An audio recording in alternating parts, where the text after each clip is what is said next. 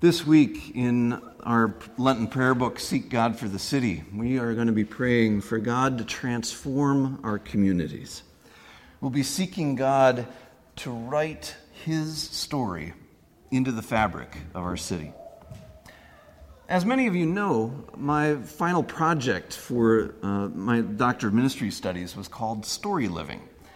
I gathered a group of local Christians for several sessions over 2 months, where together we asked the question, what story is God telling in Story City, and how are we to be part of it? We talked about bright spots in our community, where we saw God at work. Story City has a lot going for it. Wonderful parks and a carousel, thriving downtown, the rec center and our new pool. But the picture postcard doesn't tell the whole story. Ask any of our police officers, and they'll tell you there's a completely different side of Story City many of us never see.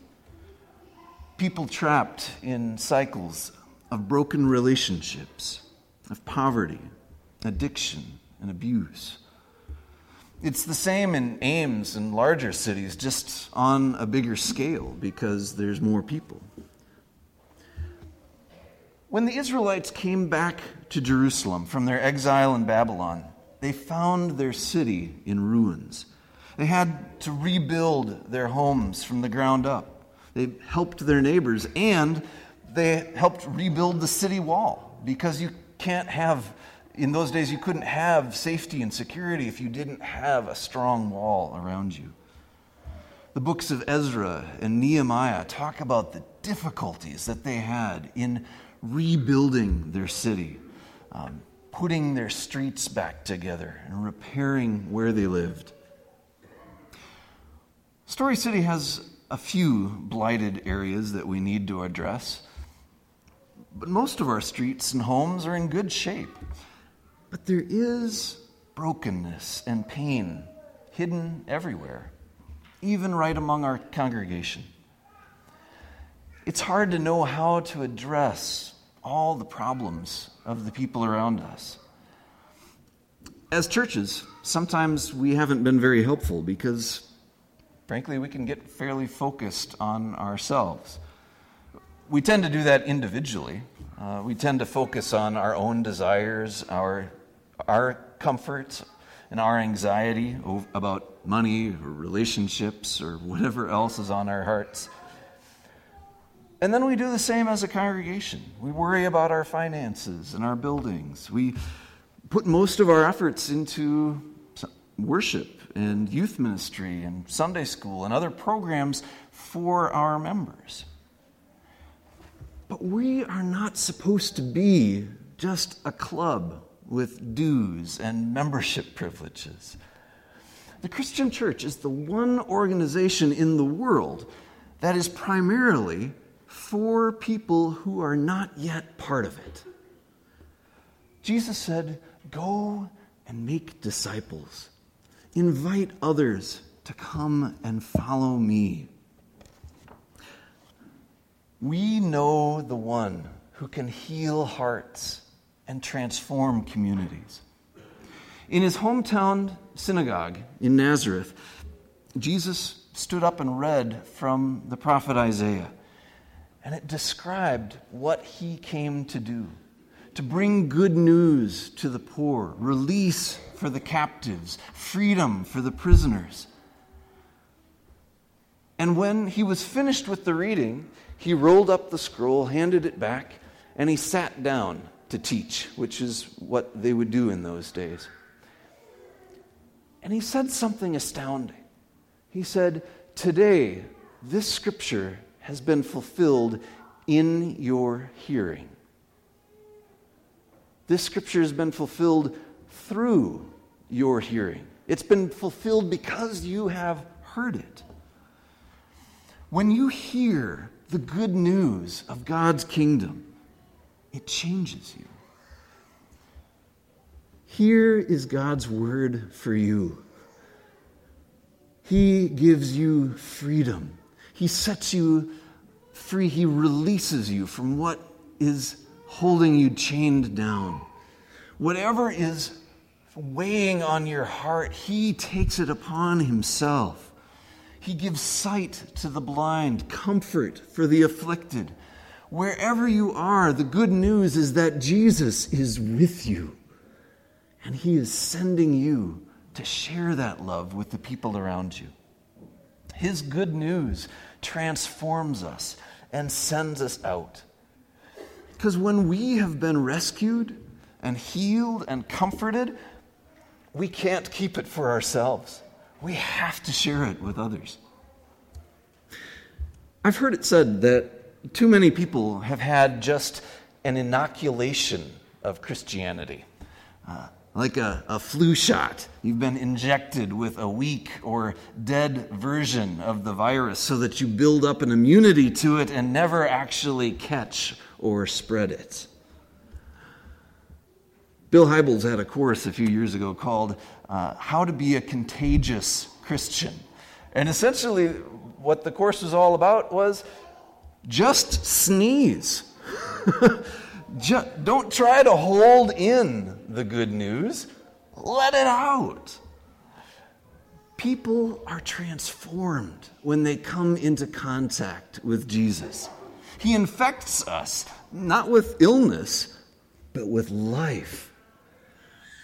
Jesus said, go and make disciples. Go and make disciples who make disciples. Because that's how the news spreads. That's how the good news has gotten all the way here to you. Our mission statement as a congregation is building strong relationships in Christ and making him known to all.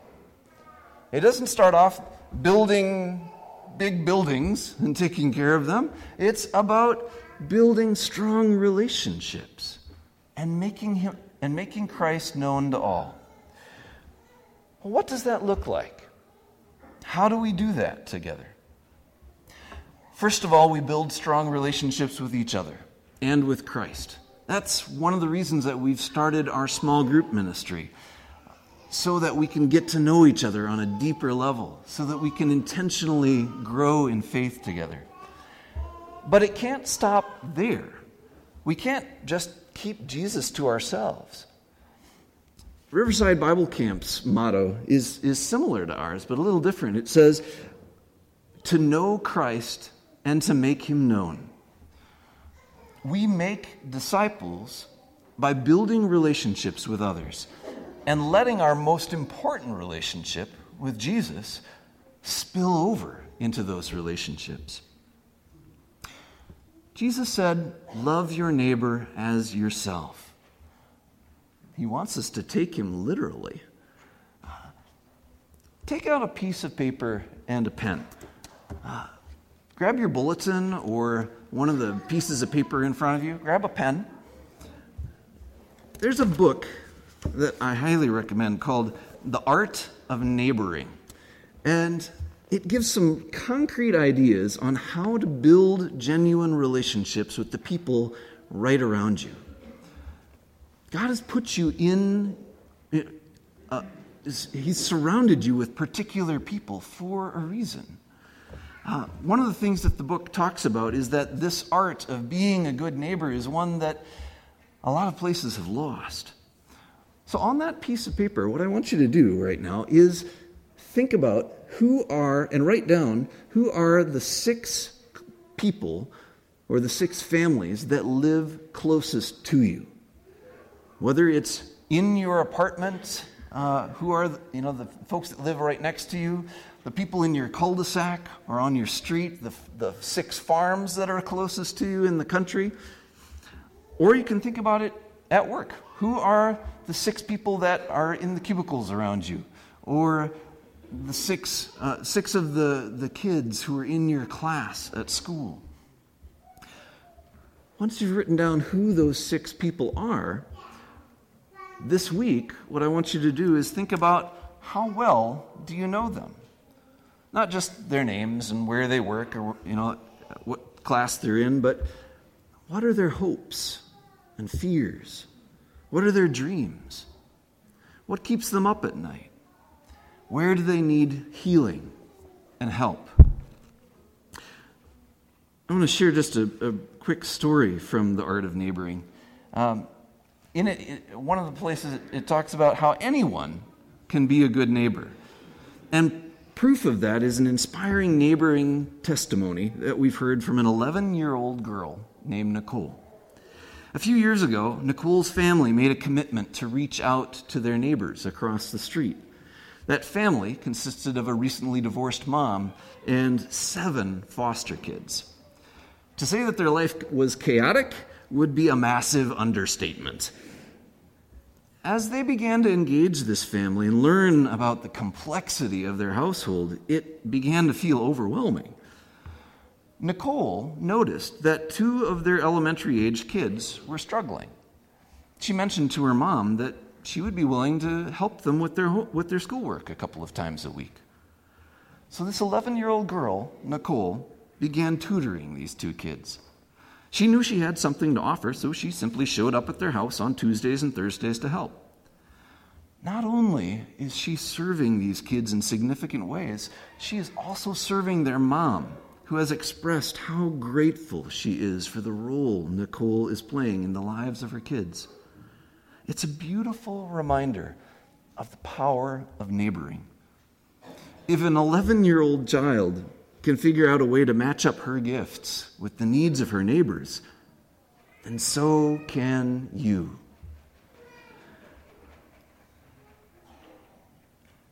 Look again at your list of 6 people and prayerfully ask God this week, who is Jesus sending you to? Who has God placed around you? And circle one of those people. And ask, how does God want you to share his love with that person or that family? How can your gifts meet a need of theirs? That's how hearts are transformed and how disciples are made, by building relationships with the people next door, with your coworkers, with people at school, in your family. And then it starts to grow. It spreads to your neighborhood, your community, your nation, and your world. This week, may Jesus transform your heart. May he give you freedom and release and comfort and strength. And may he send you to build relationships and make him known so that your neighbors and community are transformed.